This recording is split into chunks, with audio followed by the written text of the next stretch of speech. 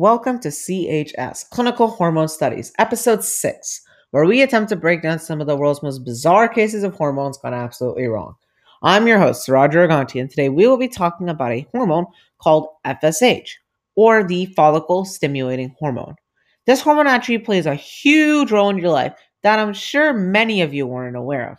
Let's take a closer look at its function, its role in your body, and of course, what happens when the level of this hormone starts to imbalance. Stay tuned for more. In this episode, we will be covering FSH, or what is known as the follicle stimulating hormone. As you have seen in many of our prior episodes, FSH can be traced back using our good old friend, the HPA axis. FSH is first synthesized in the anterior pituitary glands. However, the trigger to secrete FSH is caused by a growth hormone. It's called GnRH. Now, remember, this is not to be confused with GHRH, which is a hormone we studied in a few episodes ago. GnRH and GHRH are two different hormones. The hypothalamus secretes the GnRH in a pulsatile manner. And note that this picks up in puberty from largely being dormant in childhood. So the GnRH trigger only occurs when you start to reach that puberty age, that right age for puberty, and is pretty much not secreted in your childhood. Now, when the GnRH is secreted, it also triggers the secretion of LH and FSH. LH is the luteinizing hormone, and FSH is the follicle stimulating hormone that we are studying today from the anterior pituitary glands.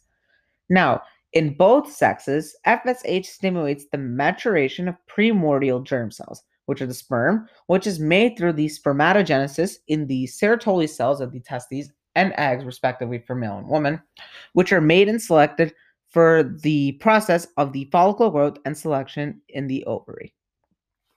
Now, in the testes, FSH also simulates the production of inhibin, and this aids in the spermatogenesis and negatively feedbacks on the hypothalamus and pituitary.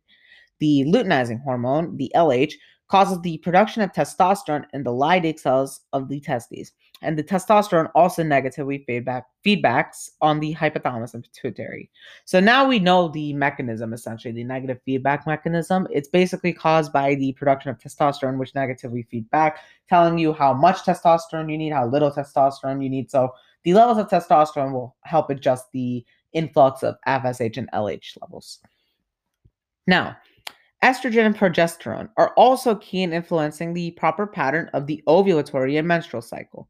These will also both negatively feedback on the hypothalamus and pituitary. Specifically, the luteinizing hormone in the ovary causes production of androgens like testosterone. Now, this sounds a little bit bizarre because I'm sure in school we've all been accustomed to testosterone being for males. But however, females do make testosterone, but it's just in much far less amounts than males, obviously. Now, the androgens and testosterone are actually key for many physiological functions, which is why testosterone is necessary for women.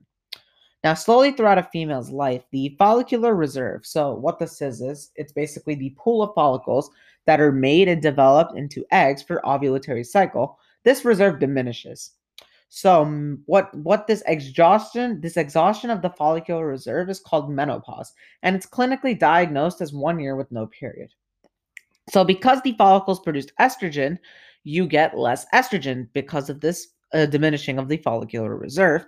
And a drop in estrogen is partially responsible for some of the secondary issues that can occur, like secondary osteoporosis, because estrogen is extremely important for bone health. So you can actually give supplemental exogenous estrogen as part of osteoporosis treatment. Therefore, because of this drop in estrogen, there is what? According to our negative feedback mechanism, there is less negative feedback from the estrogen on the hypothalamus and pituitary. And so more follicle stimulating hormone, however, not more luteinizing hormone is being produced. So you end up with very high FSH levels. Okay, now that we pretty much understand this mechanism and how it works, let's look at what happens when things go wrong. There are three main things that go wrong when FSH levels start to go awry. Now, let's look at how a doctor would test for levels of FSH to outline the different problems caused by different levels. So first, the blood test the doctor would do is to test for FSH and LH. Now, if the FSH to LH ratio is way higher than it should be, then it is a key indication of menopause. And why might this be? Remember, we said earlier, again, I will repeat, that LH levels do not increase. It's just the FSH levels. And so if the only the FSH levels increase, then obviously your ratio of FSH to LH would be much higher. Okay, so this makes sense. So menopause is normal unless it occurs too early, and this leads pretty much into the first problem that we are going to talk about today: primary ovarian failure. Primary ovarian failure is when menopause occurs before age 40. Now, note that some of us aren't familiar with menopause, so I'll just give a brief, age range of when it's supposed to occur. Menopause is normally supposed to occur in the late 40s to early 50s. So now the primary ovarian failure is causing this menopause to occur before age 40. So this is problematic because estrogen is very important for bone health and prevents a woman from being able to get pregnant. So the cause varies significantly, often can remain unknown unless family history or specific genetic disease is identified. So the treatment for the primary ovarian failure is bone health treatment, hormone replacement therapy, or what is called HRT. However, HRT is usually not enough for pregnancy to occur. It often requires, IVF. So HRT mostly for all of the other effects of estrogen that the body is lacking. So you want to include this hormone replacement therapy because of the effects of estrogen the body starts to lack a few of the of other things. So you would want hormone replacement therapy to deal with this. Okay. The second problem that we're going to talk about today is visceral obesity. Essentially, what visceral obesity is that it leads to insulin resistance, hyperglycemia, hyperinsulinemia, and all of this eventually leads to hyperandrogenemia on top of luteinizing hormone. So the luteinizing hormone is normally influencing the androgen production of both males and females, remember? So the insulin and the LH level has a synergistic effect on the increasing testosterone. And now you're making too much of the testosterone. And this causes the hyperandrogenism. And because of hyperandrogenism, a common side effect of hyperandrogenism is the anovulation. And this again occurs because of the negative feedback on the hypothalamus and pituitary. And so you don't get ovulation in females. Instead, you're going to get lots of effects of testosterone. And so this causes females to gain hirsutism or hirsutism. And this basically is a condition where you have facial hair growth and back hair growth, basically hair that females don't normally have. So it's essentially male pattern hair growth on a female. So this is a clinical diagnosis.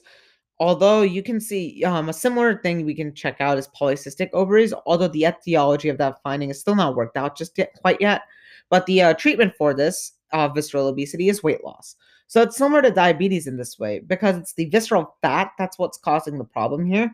And you need to protect the uterus from the unopposed estrogen. And you can do this by giving combinational birth control, which is essentially estrogen and progesterone, which will kickstart the menses and get rid of the unopposed estrogen. And the birth control will also stop androgen production. So basically, it's all the idea of negative feedback, more negative feedback, more negative feedback. You don't want to have too much, so you want to stop all this. So now the androgen. So basically, we use birth control to stop the androgen production because we want birth control for the women who are trying not to get pregnant. So we're stopping the entire process. For a woman who doesn't want to get pregnant, we stop the androgen production completely. Another alternative use for women who do still want to get pregnant is clomiphene.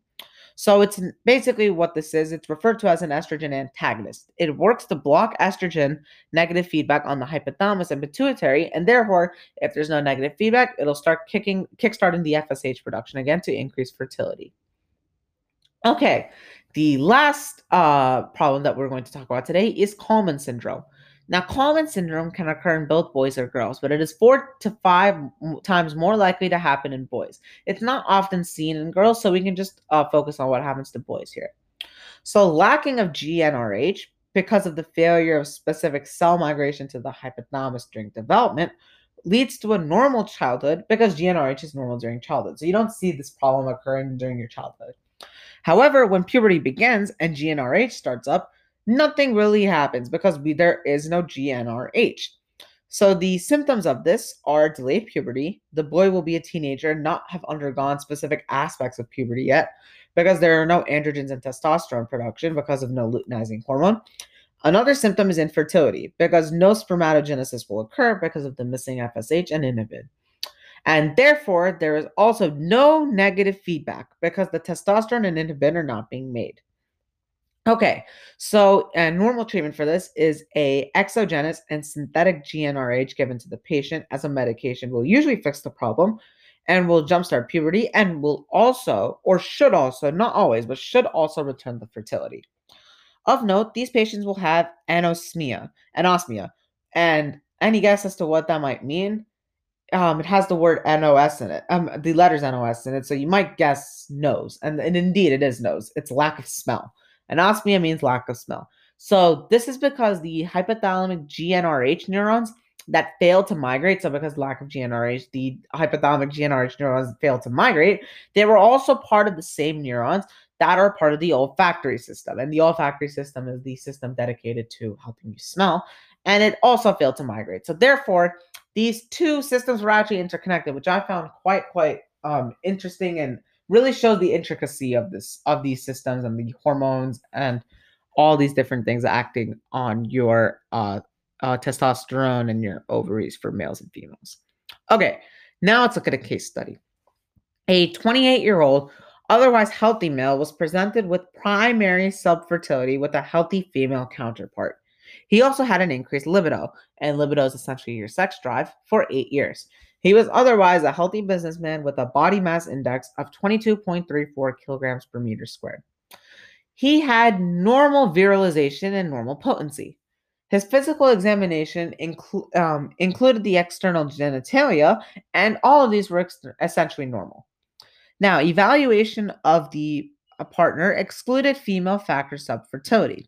He was found to have non-obstructive azoospermia. Now, what azoospermia is basically absence of sperm in the semen. A person has no ability to produce it. So essentially, it was non-obstructive azoospermia. There are two types of azoospermia that we normally see.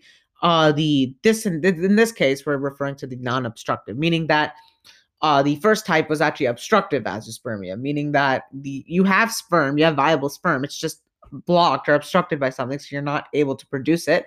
And the second one is non-obstructive. You don't have the entire automatically don't even have an ability to produce it. There's just no sperm in the semen. And he additionally had low seminal fluid volume. Okay. More into his physical examination revealed he had normal external genitalia and potency with increased libido, as we had mentioned earlier. However, this further evaluation on him revealed an isolated deficiency of follicle-stimulating hormone with elevated testosterone levels.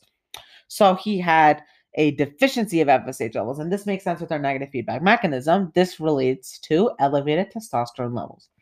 His LH and prolactin levels were quite normal, and he had a CT scan on his chest, a contrast-enhanced CT scan of his chest, abdomen, and pelvis, coupled with an MRI scan of the pituitary fossa, were revealed to be normal. Okay, so doctors here pretty much just concluded that the patient's problems were resulting from the isolated deficiency of FSH. And they explained his increased libido by the presence of high circulatory levels of testosterone. And there was no evidence, however, of a testosterone secreting tumor. So essentially, this is what caused his libido. Now, for essentially what doctors concluded is that this is an example of hypogonadism. Hypogonadism is the main cause of non-obstructive azoospermia, which may be due to hypergonadotropic hypogonadism. So what this means is increased FSH and LH levels with low testosterone. There is another option. It could also be a cause of hypogonadotropic hypogonadism, which is lower inappropriately normal FSH and LH levels with low testosterone. So basically, either increased FSH and LH levels had caused the low testosterone, or extremely low FSH and LH levels caused the low testosterone.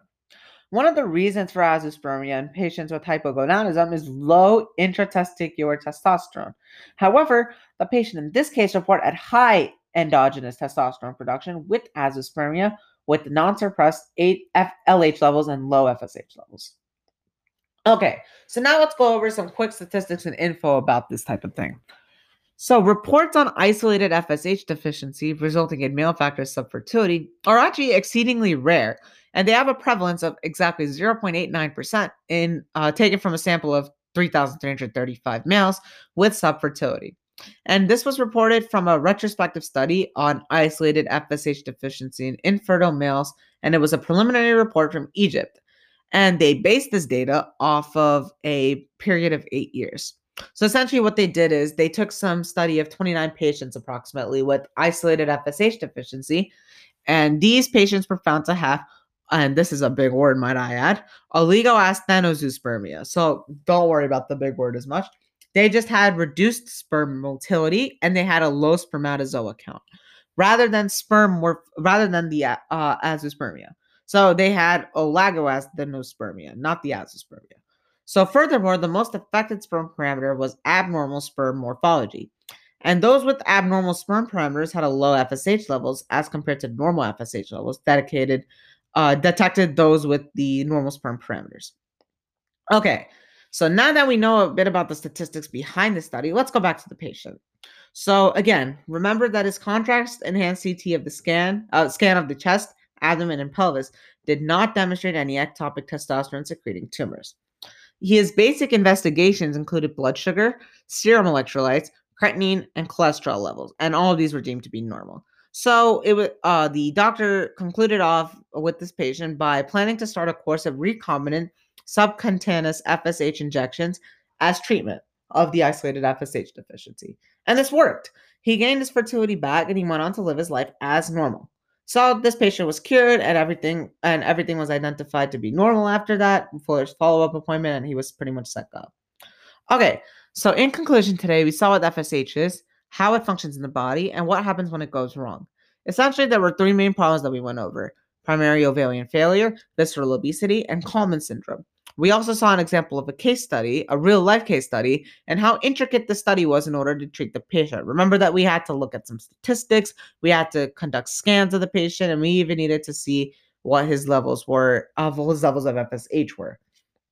In the next episode, we will be talking about a very, very, very interesting hormone, one of my personal favorites, triiodothyronine, or what is known as T3. Stay tuned for more, and I'll see you all next time on CHS.